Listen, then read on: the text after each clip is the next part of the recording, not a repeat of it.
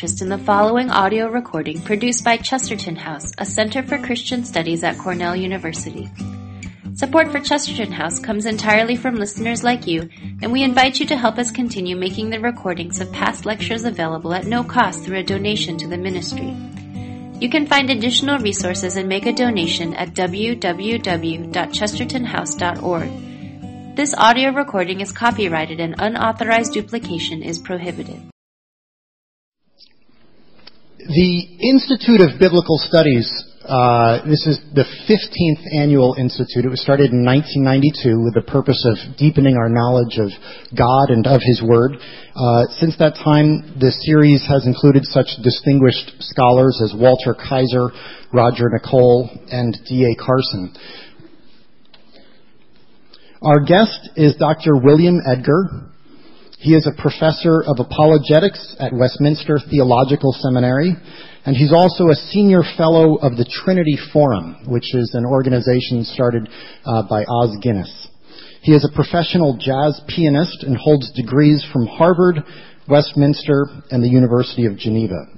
He is an ordained minister, a frequent conference speaker, and the author of several books, one of them being The Face of Truth. And I will have a few of these books at the book table available for purchase tomorrow. Bill, why don't you come on up and I'll pray for us. Heavenly Father, how we thank you for the very gift of life. You have given us our being and our reason and our faculties. And we thank you especially, Lord, for the gift of your Son, who you sent into the world to redeem us. We thank you, Lord, for your Holy Spirit, and we ask your blessing on our time together here this evening. In Jesus' name. Thank you very much. It's wonderful to be here. Believe it or not, the last time I was at Cornell in Ithaca was in the early 60s. I was playing soccer for Harvard, and we took this really long bus trip from Boston, and probably because it was such a long bus trip, we lost. At least that's what the history books say. You know, maybe some revisionism there. 3 days before the storming of the Bastille, 1789, in Paris, a very colorful man, Camille Desmoulins, coiffed in a revolutionary beret, stood up on a table in a cafe in one of the central meeting places of Paris called the Palais Royal. And he shouted, "To arms, citizens, to arms." A bunch of them took arms and went down and made demonstrations and got into trouble in the city. The immediate cause of their taking up arms was the repressive government had closed down a local theater, which was sponsoring a play about revolutionary values. And not to be upstaged, they decided the real drama would be on the streets of Paris. 3 days later, events heated up. A couple of them were killed by stray bullets, and a revolutionary force went and stormed the old prison called the Bastille, where not very many prisoners were there, but it was more of a symbolic gesture. They liberated them, and that unleashed what we now know as the French Revolution. The French Revolution was remarkable for many different reasons. As in the case of most revolutions, although some of the immediate causes leading up to it had to do with poverty, oppression, poor crops, a government that was in collusion with a church that was not considered to be very up to date. Nevertheless, the underlying motive of the revolution was far deeper and more philosophical and darker in nature. It was summed up in the slogan, "Sans Dieu ni loi," without God nor law. Much of the revolutionary philosophy was an attempt to take the human race from one chapter to another chapter, from the chapter of subjugation to a chapter of equality, fraternity, and of liberty. And to do that had to require literally the putting to death of the old regime. One of the extraordinary things about the French Revolution is while it was on the surface anti-religious, it was in fact a deeply religious drama. Things like the religious services in Notre Dame Cathedral were not abolished, but were substituted for with revolutionary religious ceremonies. The master altar was knocked down, and in its place a massive pile of dirt was put with a tree growing on top, symbolizing the tree of new life. And instead of the processional with the traditional statue of Mary and singing of hymns and so forth, they took a local prostitute, dressed her in white, put her on a platform, and marched her in, singing the secular hymns of Gossec, who praised the God of reason. There was substitution for religion all the way along. Instead of the Bible, the newspaper was considered to be the place of revelation. But most ominously and most significantly, in the place of the sacrificial atonement of Christ, the sacrificial atonement of the guillotine in what is now called the Place de la Concorde, which was then the revolutionary place, Place de la Révolution, was erected. Now, as you know, if you've read books about this or you've seen films about it, the drama of going to the guillotine was significant in itself. This instrument of so-called humane death, which had been invented by, of all things, a piano tuner, was brought to perfection and approved by the French government. And beginning particularly with the so-called Reign of Terror, it was used over and over and over again to purge the past. The nobility, no one was spared. Even the king was eventually killed off with this blade.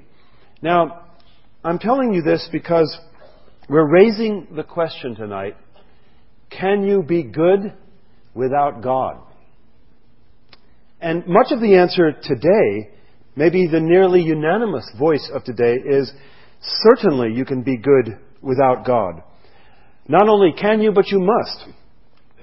And in many ways in our universities, we have tried to prove this by substituting the old triad of the good, the true, and the beautiful for a new triad of service and character, research and objective knowledge, culture and art. Now, nothing wrong with this except that this takes us from the lofty realm of what was agreed to be three classical virtues into the more secular realm of trying to work these out in a context that does not have a unifying truth to it as its basis. Now, the French Revolution is an example of a massive attempt to bring good into society, but without God. And what was discovered, and what was discovered in all revolutions, the 1917 and many of the contemporary ones, is that you still need some mechanism of atonement in order to move from the past to the present. And what Christians would say is that the reason you need that is because our problem is a far deeper one, a far more serious one than simply oppression, than simply unfairness, than simply collusion of church and state. Although those are part of the problem, they are not the root of the problem. The problem is so deep that only a special kind of atonement is going to remedy the situation. The need for goodness is so high and so great that only a remarkable kind of goodness will do. One of the great novelists of the 19th century saw this, and in a way was prophetic of all that would happen in the 20th and now the 21st century.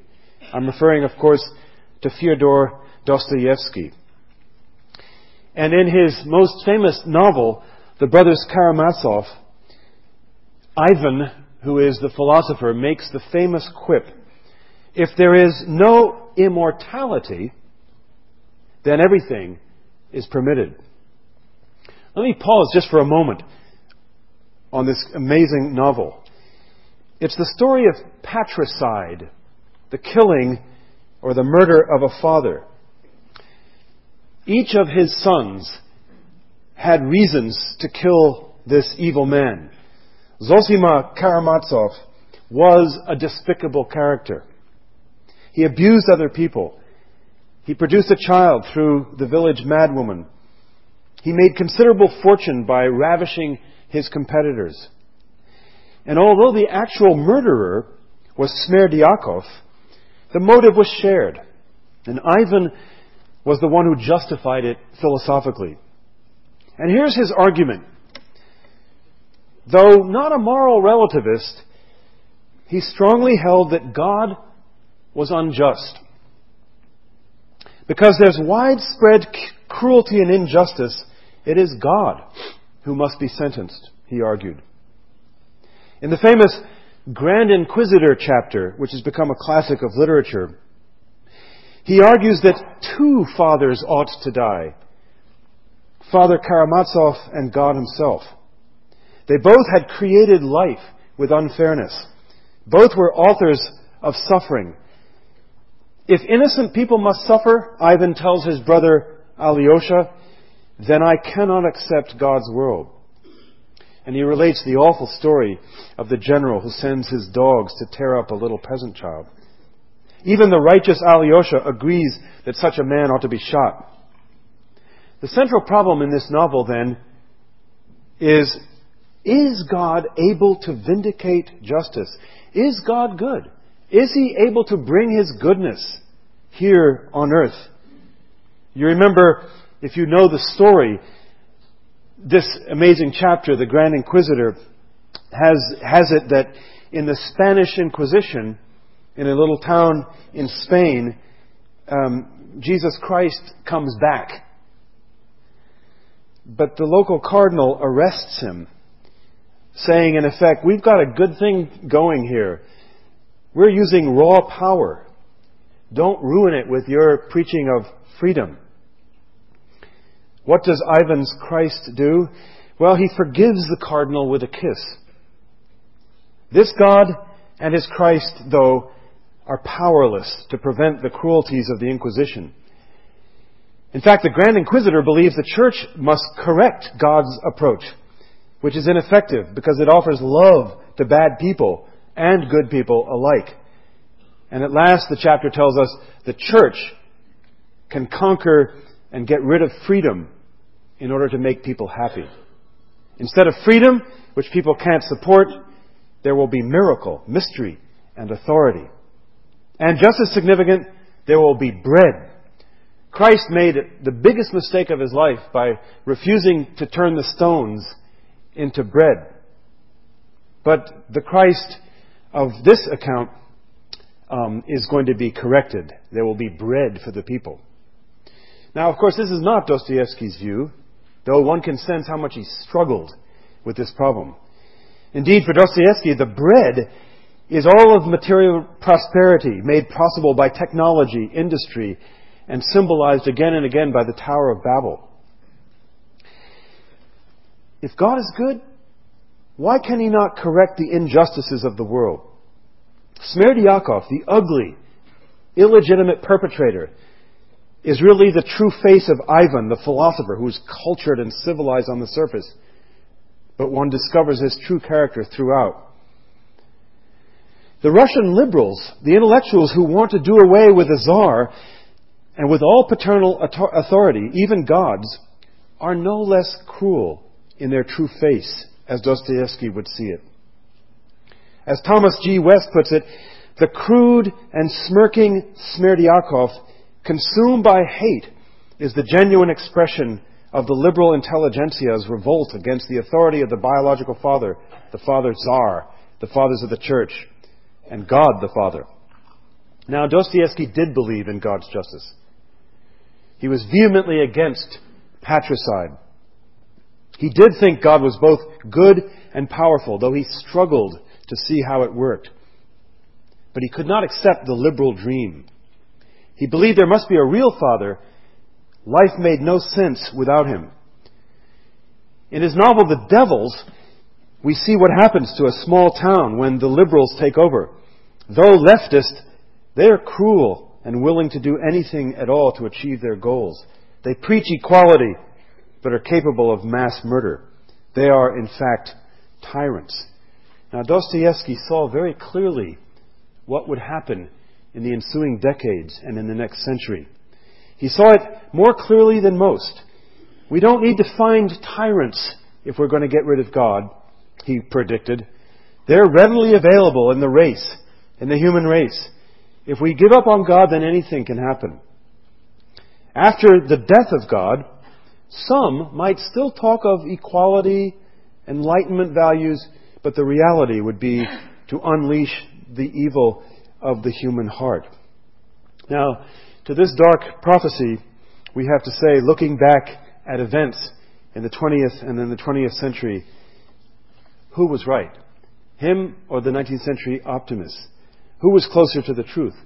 Dostoevsky or people like Tocqueville, who had hoped that we would tame all of our evil passions in a kind of a happy society?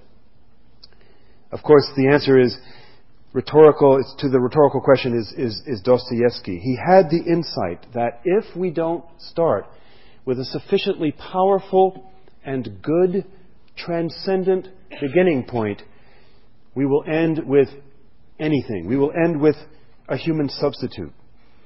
And because he understood that the world was not good, that we were in a fallen world, he knew that atonement would happen.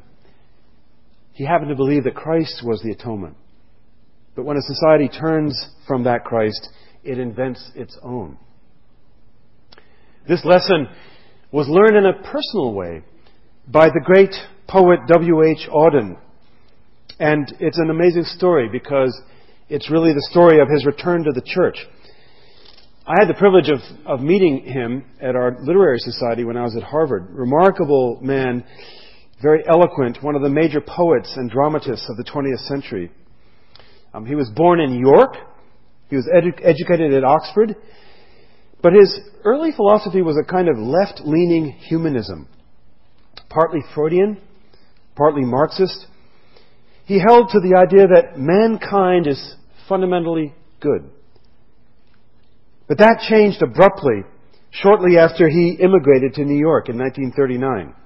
He came to live in the Yorkville section of Manhattan, which in those days, much more than today, was an entirely Germanic culture. You sent your kids to German schools and you bought your food in delis and so forth.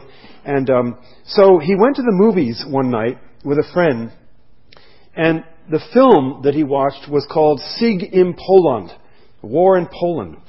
And it recounted Hitler's invasion, his cruel invasion of Poland.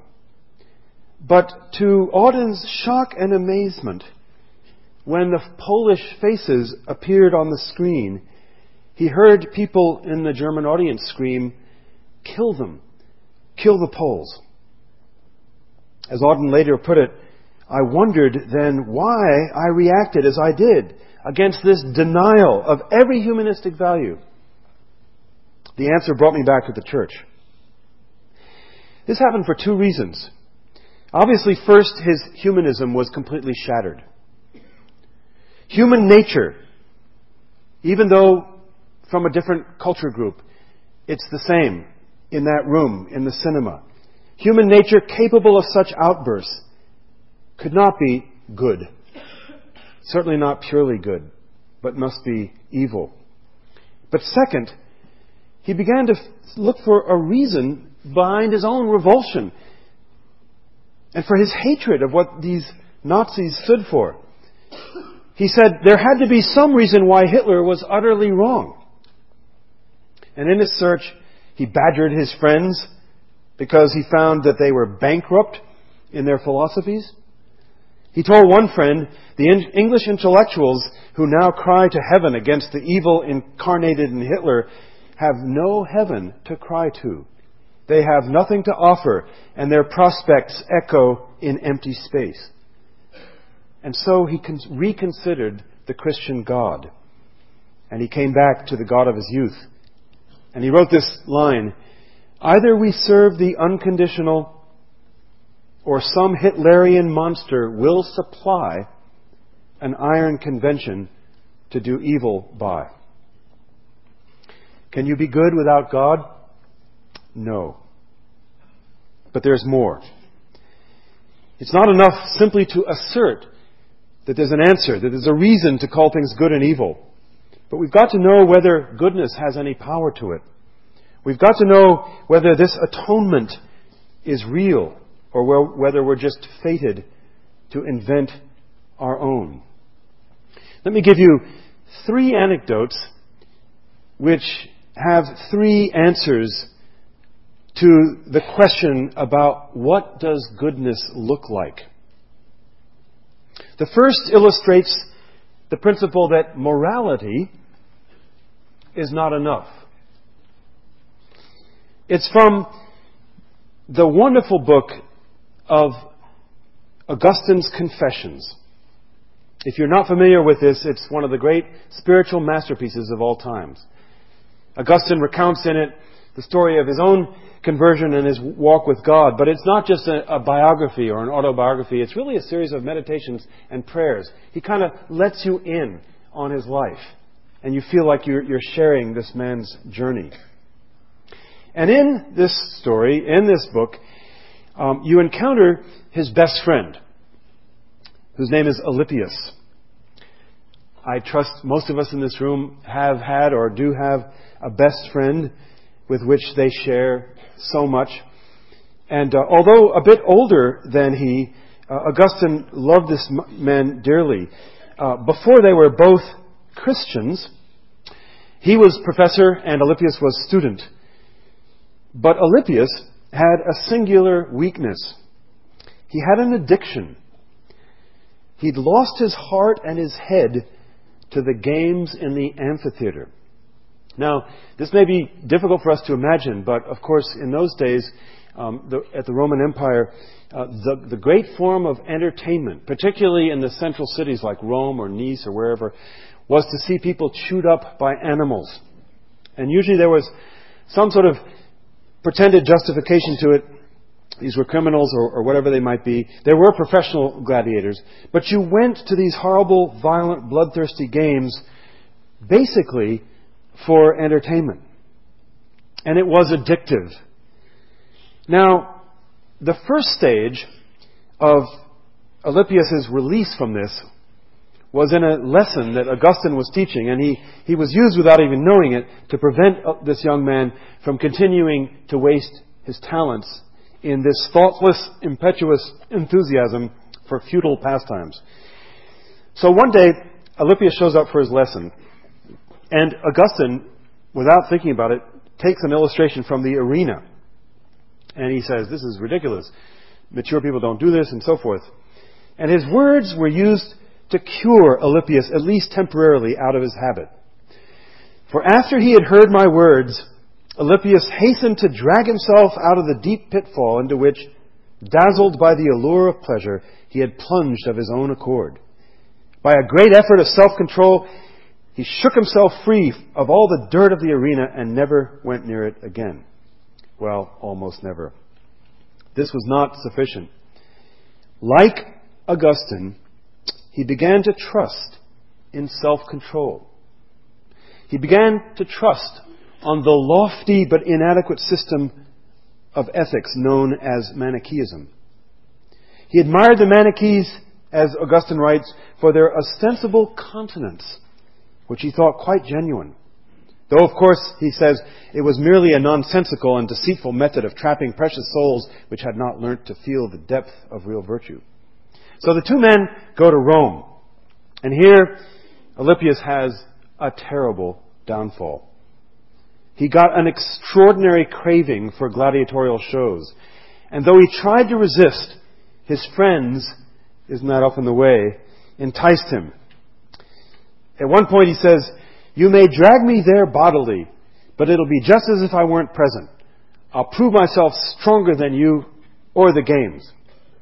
So he decided he'd go to the games and resist by closing his eyes. As Augustine said, though, if he'd only closed his ears as well. So he got right back into the blood and the violence of the games. And listen to this. The following, coming from the Confessions, could be a textbook account written today of addiction. "For an instant in the fight drew a great roar from the crowd, and this thrilled him so deeply that he could not contain his curiosity. Whatever caused the uproar, he was confident that if he saw it, he would find it repulsive and remain master of himself. So he opened his eyes, and his soul was stabbed with a wound more deadly than any which the gladiator, whom he was so anxious to see, had received in his body. He fell and fell more pitifully than the man whose fall had drawn that roar of excitement from the crowd. The din had pierced his ears and forced him to open his eyes, laying his soul open to receive the wound which struck it down. He reveled in the wickedness. He watched and cheered and grew hot with excitement. He became a leader of the games in its cheering." Now, Augustine goes on to say the story doesn't end here. He comments that Alypius was being presumptuous, not courageous.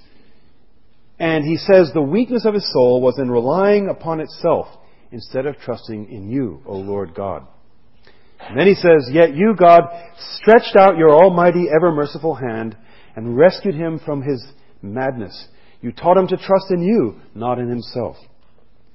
And this would be later. And later he became a great preacher and a bishop, and he administered the sacrament and became one of the great heroes of the faith. Why am I telling you this story?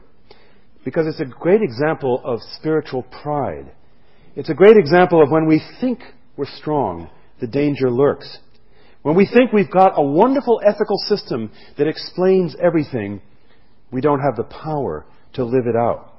The system of ethics taught in ancient Greece was lofty, noble, admirable, but it couldn't give strength to face the deep trials of life.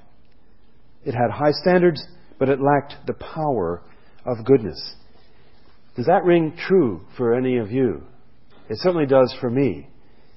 I know good intentions have beset me much of my life, and I feel that I can resist. I know I'm strong when I'm sitting in my armchair. But then out in the trenches and out in the place of temptation, all of that fails because I've been trusting in the wrong thing. Morality is not enough. You need power. And God is there because of Christ's atonement to give an unusual and a real kind of power, not only to resist, but to do good. Now the second anecdote is quite different. And this one is to show the point that imitation or example is not enough in order to find true goodness. My wife and I have had the privilege of being quite involved in going to mainland China, particularly with a group known as the Cultural Christians. And it's been our privilege to be in numbers of great universities in Beijing, in Shanghai, in Jinan, in Anhui province, and many other places, where at their invitation, this is only a few decades after Mao, we've been asked to bring some kind of explanation of how Christianity relates to Europe for the good of Europe. Ironic that it's at a time when many Europeans are quite cynical about the role of Christianity in Europe. But the Chinese government, which sponsors the programs we went to, have asked many of us to come over and explain what Christianity did in the history of Europe. Now, what they want is to see how it could play out in China. So, my difficult burden was, on the one hand, to try to recognize where Christianity did have a tremendous impact on European history. And I tried to stress things like the tradition of church and state separation based on an understanding of the Trinity, the rise of democracy based on the biblical notion of debate rather than massive reaction to massive oppression. Some of the great traditions of charity and reform that came out of a Christian awareness, all the way back from the Roman Empire, in places like the Galen pandemics, where the church was willing to go out and rescue people with the plague who nobody else wanted to rescue, through the medieval Hôtel Dieu, the wonderful hospitals that were created out of the sense of Christian charity, right up to the present, where human rights, women's rights, racial equality and justice were enacted for specifically Christian purposes. My difficult task was to balance this with a kind of warning that says, these things did happen, but one, not only good came through the church in Europe, a lot of that also slouched towards corruption. You think of the blind eye that some of the churches turned on the Nazi occupation. You think of the well-known abuses of the church, which people will point out, such as the Crusades and so on. But my most difficult task was to say, you don't need to imitate this. You need to discover Christianity and see how it will play itself out in a specifically Chinese context. It's the old saying, God has no grandchildren. You need to take this and apply it because it's true. And I love the quote from one of Os Guinness's books where he says, Christianity is not true because it works. Christianity works because it's true. And so we tried to bring that challenge to these wonderful, wide open top scholars of China, whose leadership will change the way the country goes in the next generation. And the lesson we tried to bring was example. Imitation is not enough. It's got to be a true embrace based on an understanding of the reality of Christ's atonement. My final example is to show the point that words of protest, declarations of intent, are not enough. How many speeches are made from friend to friend that say something like, I'll always be there for you? And how often is that a disappointing promise? There is a tiny, very unknown village in the Plateau du Vivarais in France, known as Le Chambon-sur-Lignon. Except for the efforts of a few grateful chroniclers, the courageous role of its people during the darkest hours of the Second World War would not have been known. Indeed, ignoring them would have suited the inhabitants who didn't think of themselves as heroes and didn't want to be famous. Nevertheless, this village distinguished itself, in contrast to so many other parts of France and Europe, by doubling its size, going from 4,000 to 8,000, the 4,000 being Jewish refugees, half of whom were children. They simply took them in and became some of the most extraordinary people on the face of the earth. These rescued people, many of them children, from the dreadful fate of the Nazi medical experiments and horrors of the Holocaust, were saved thanks to the extraordinary courage of the Chambonnais. Now, a Jew who grew up in a tough section of Chicago, Philip Halley, who eventually became a philosopher and a student of the Holocaust, was a skeptic and had long bouts with severe depression until he made a life-changing discovery. In 1974, way after the war, he came across the story of Le Chambon. It was almost at random. He was perusing a book about French resistance working, and he saw an article with the name of the village, which didn't appear on his own historical records, which were nearly exhaustive, he thought. And he writes this: "When I got to the bottom of the third page of the article, my cheeks started itching. And I reached up to scratch them. I found that they were covered with tears. Not just a few tears, My cheeks were awash with them.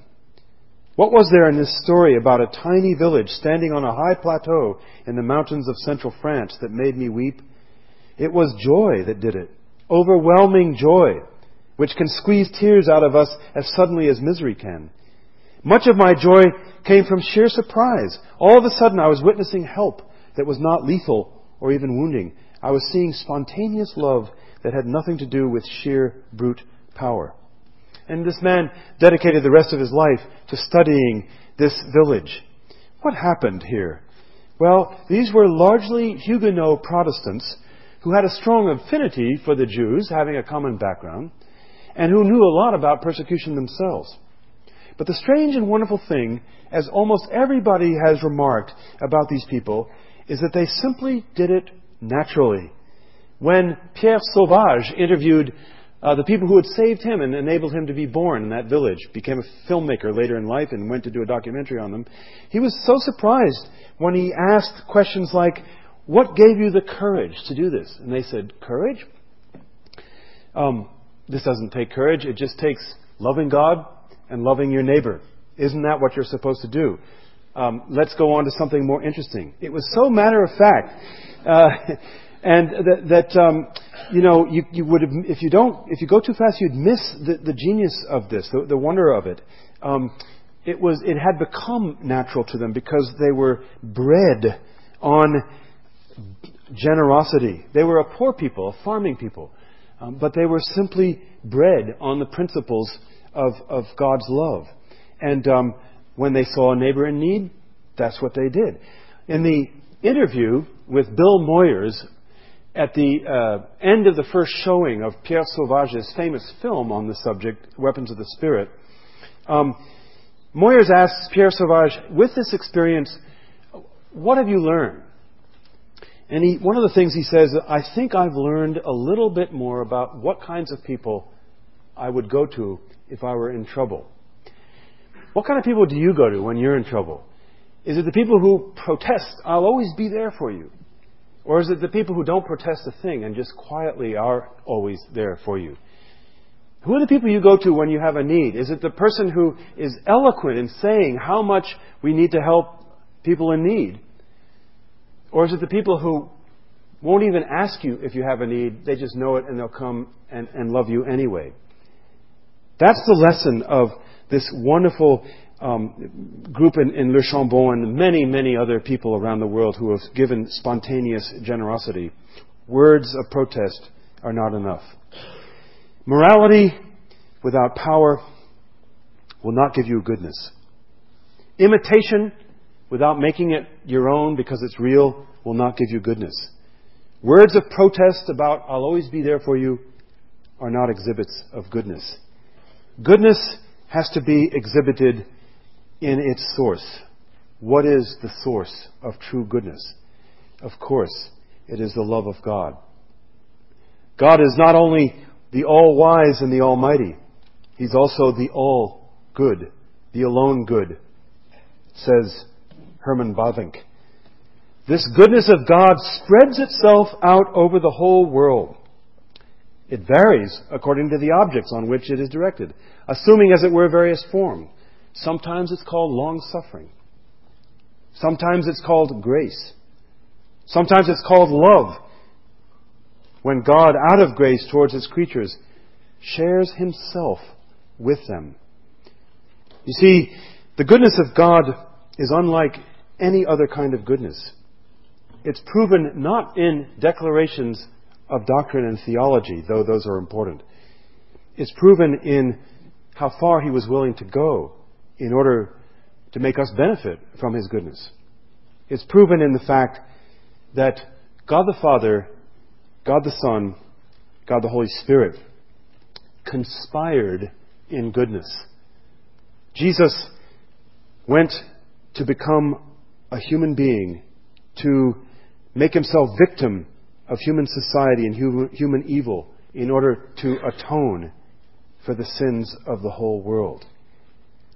There is no other kind of love so deep. There is no greater love than this. God is love, Because God's love brings His goodness and shows His goodness to us in the sacrifice of sacrifices. When Christ was hanging on that cross in an agonizing death whose equal we will never find, what was happening is not just His physical body being torn apart. Not only was He being shamed by this cruel form of exposure, but because He was willing to take the guilt of the human race on Himself, He was experiencing the unimaginable. The separation of Son from Father. Now, we can say those words, but what does it mean that the structure of reality before the worlds were made, the Father, the Son, the Holy Spirit, in that eternal dance of love and communication and fellowship, was wrenched apart on a dark day in the first century?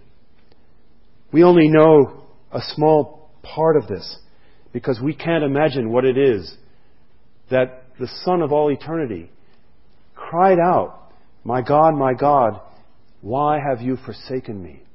and meant it. This is the second member of the Trinity who knows all things, asking why in His humanity. This is love. That God would go to such an extent to make His goodness available to us who don't deserve it. Yes, we have a lot of questions. Yes, we wonder, as Dostoevsky wondered, at the death of a child, at the cruelty of oppressors. We wonder at natural disasters. We wonder at so many things. But when we do, we ought to wonder even more at the sacrifice of Christ on the cross. Augustine, at the beginning of those confessions, which we talked about, makes a famous statement, which has come down wonderfully in the history of our human race, that we are restless. We are literally unquiet, it says in the Latin, until we find our rest in Thee. And that's true. We will be restless to the point of perpetrating evil on one another and inventing false atonements, unless our restlessness can be corrected and find the one place where we can be quiet, because the atonement is accomplished. All is finished. It is done. But Augustine could have said one more thing, which I'm sure he believed, which is that God loves us so much that He is, as it were, restless until He can find rest for His love in you and in me. And He will not relent to pursue you and me until His love can rest in us. We imagine a God who is far away, who doesn't care, who allows evil to go on unchecked. But when we look at Christ, we see a very different kind of God. A God who will stop at nothing, who is relentless, not reluctant in His love. And this God does it because He is love, and He has much love to give.